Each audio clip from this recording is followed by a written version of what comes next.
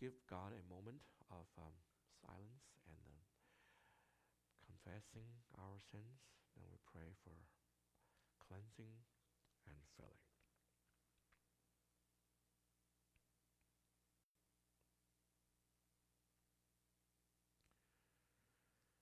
Holy God, our Father, we thank you for revealing yourself to us through your only begotten Son, Jesus Christ.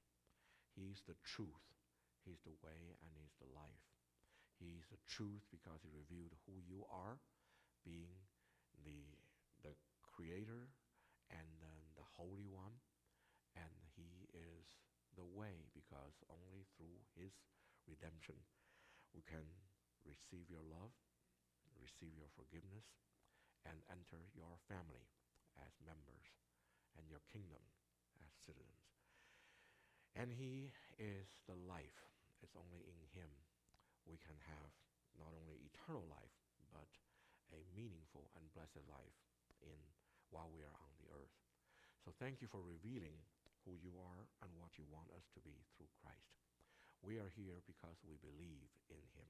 We received the seed of faith from you, and you have watered it with your word, with the Holy Spirit, and you have let our faith grow. Now we believe in what you've done before. We also believe what you will do in the future. That is our hope. And with the faith and hope as the bookends, now we want to do right. We want to love you with all our being and love others as ourselves. We know that we still fall short of your perfection while we are walking on the earth. We have been bathed clean, but we walk on the unclean ground and our feet need to be washed. You gave us the baptism as the symbol of bathing us by the blood of Christ, making us clean, acceptable in your eyes. You also gave us the second ordinance, which is the communion. It's like the washing our feet by our Lord Jesus Christ. We are here to receive this. For Apostle Peter said, you shouldn't do this, but the Lord said, if you don't do this, you have nothing to do with me. So we want to have everything to do with you, but we know that we don't have to be bathed again. We already are cleansed by the faith in Christ Jesus, by his blood. We are holy now in your eyes. But for every thought, words, and acts that have fallen short of perfection, righteousness, holiness, and self-sacrificial love, for any of those, we come to you to confess. We know that causes your dissatisfaction, and it can cause the loss of fellowship. But we know our relationship with you is secure. So as we confess our sins, we pray that you cleanse us, restore us in the fellowship, and fill us with your Holy Spirit. Guide us, control us, lead us, and use us for your cause, for your glory, which is to spread your truth and love to the rest of the world. I pray that as we obey, we shall experience your sweetness and goodness. You loved us, and that's all we need. And we should never question your love, but we now want to seek for your pleasure. May you restore everything of that through this communion. In Jesus Christ's name we pray. Amen.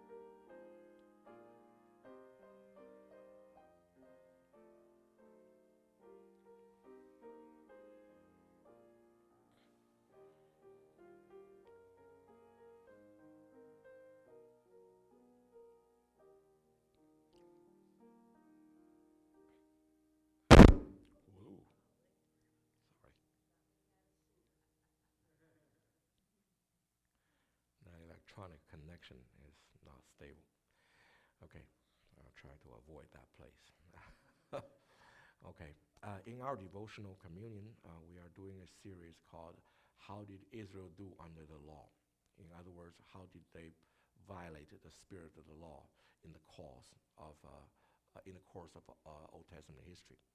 Remember the spirit of the law? What's the 5 vertical? Be grateful, be faithful, be consistent, be trusting, be obedient.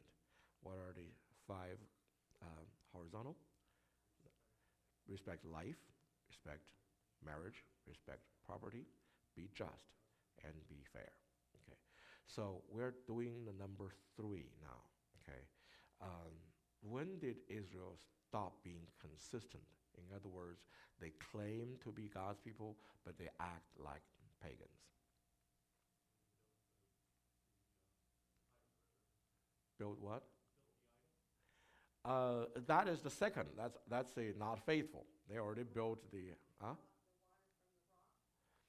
Um, they didn't have faith, right? But that's not quite like pagans. That's just not good believers. Okay, what made them like pagans or like the Canaanites? Not long after they entered the land of Canaan, Joshua led them conquer the land of Canaan. How many years did Joshua take?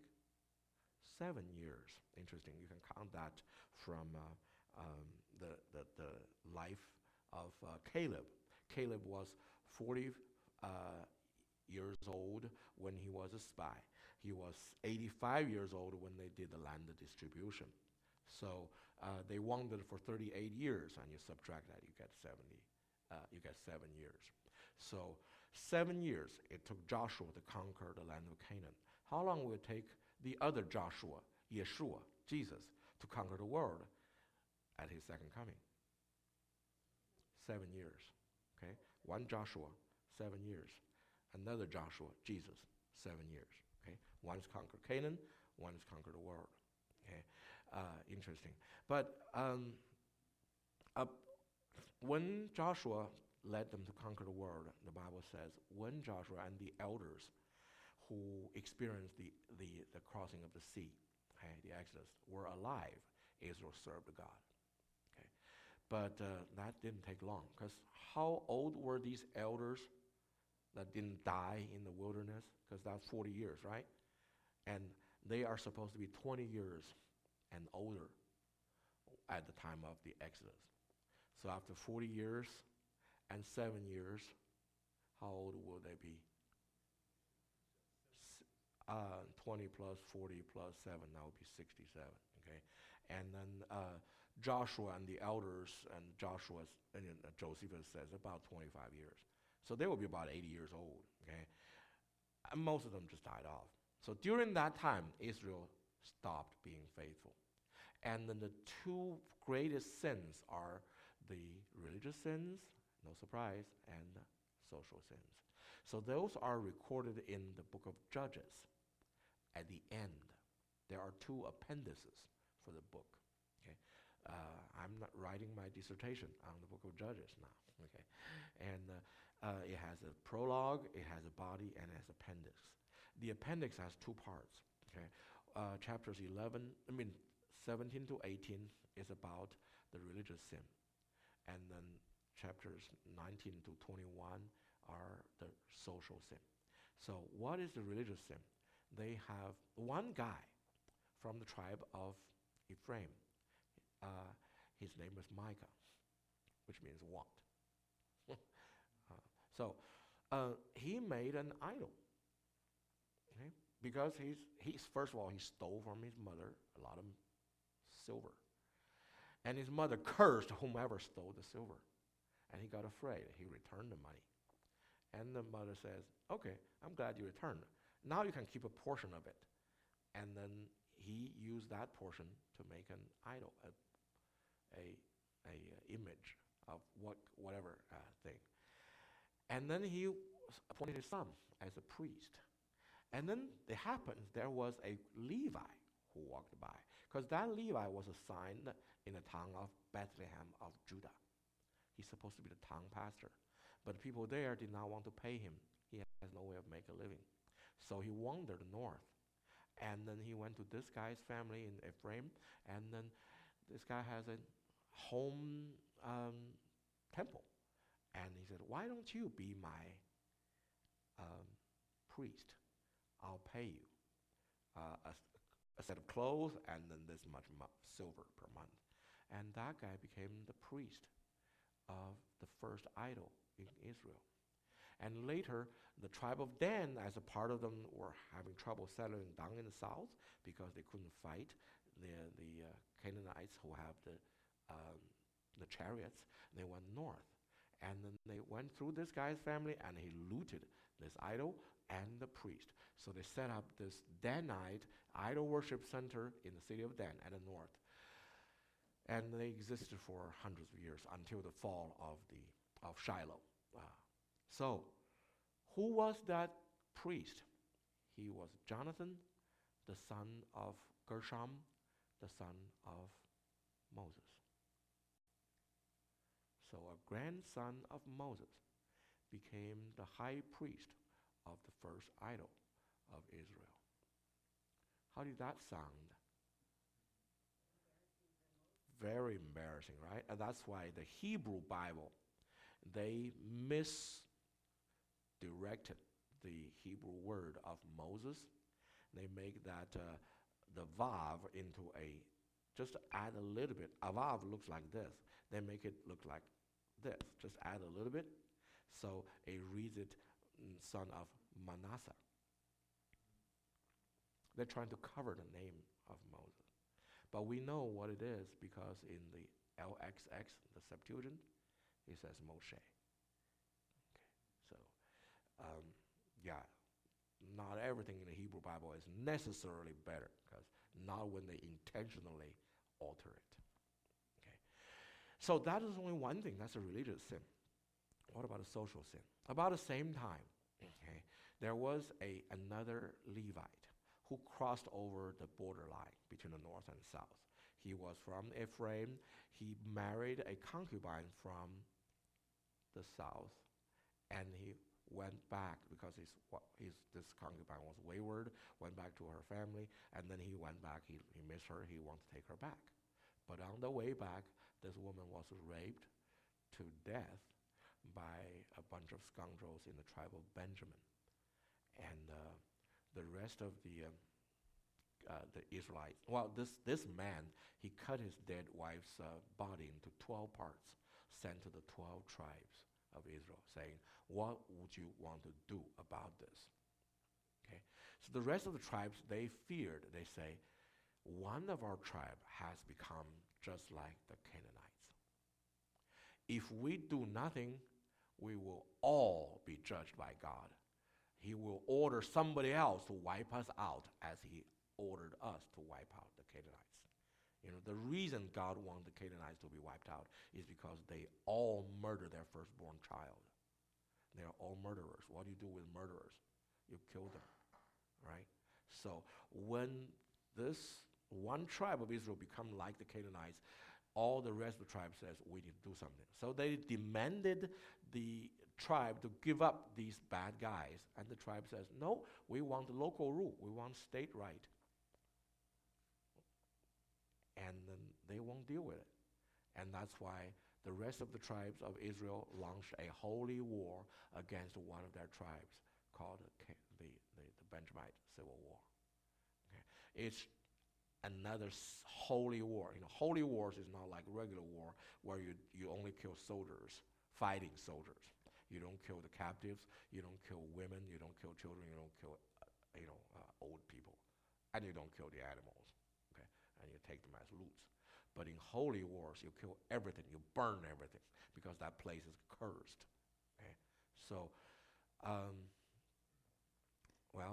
Israel killed almost all of the Benjamites except 600 people. And then they started to have mercy. They say, we do not want to kill them. We want to keep a tribe. So rather than doing a trial and filter out one and one, which one is the bad guys, they gave them a whole slate forgiveness, and they tried to find wives for them. And So they are inconsistent in this holy war as with the other holy war. You see, that's the problem of Israel. When they are under the law of God, because they don't have the Holy Spirit, they can't do it consistently. Okay, and when some part of them who are really weak, they really follow the word. Quickly, they become just like the world. Okay, so they become inconsistent. They are called the people of God. They act like just the world, just like the world. Okay, so that's why God said, "You don't take the name of the Lord in vain." Israel means the one who wrestled with God, and God won. Okay, God owns him. So Christians, we take the last name, means we belong to Christ.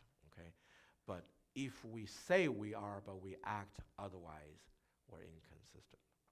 Okay, and for people who are inconsistent, God will either allow suffering or he will launch judgment by himself, which is usually at the end of a long history of disobedience. So as Christians, we know that we have been given a complete forgiveness, pardon, full pardon. That's great, right? But on the other hand, our inside has been changed by the Holy Spirit. Therefore, we need to make the inside consistent with the outside. Okay? Let your behavior, your thoughts agree with your nature, being born again, with your name being the Christ's bride, Christ's body, and God's Son, etc. So, thank God he gave us a better situation, but for those who gave more, he requires more, right? And therefore, we need to be vigilant and then fearful to work out our salvation. We have been given grace, but don't abuse grace. Okay, be grateful, be faithful, be consistent. In that line of thinking, remember Christ suffered on the cross by giving us his body and shedding his blood. We take all of this in remembrance of him.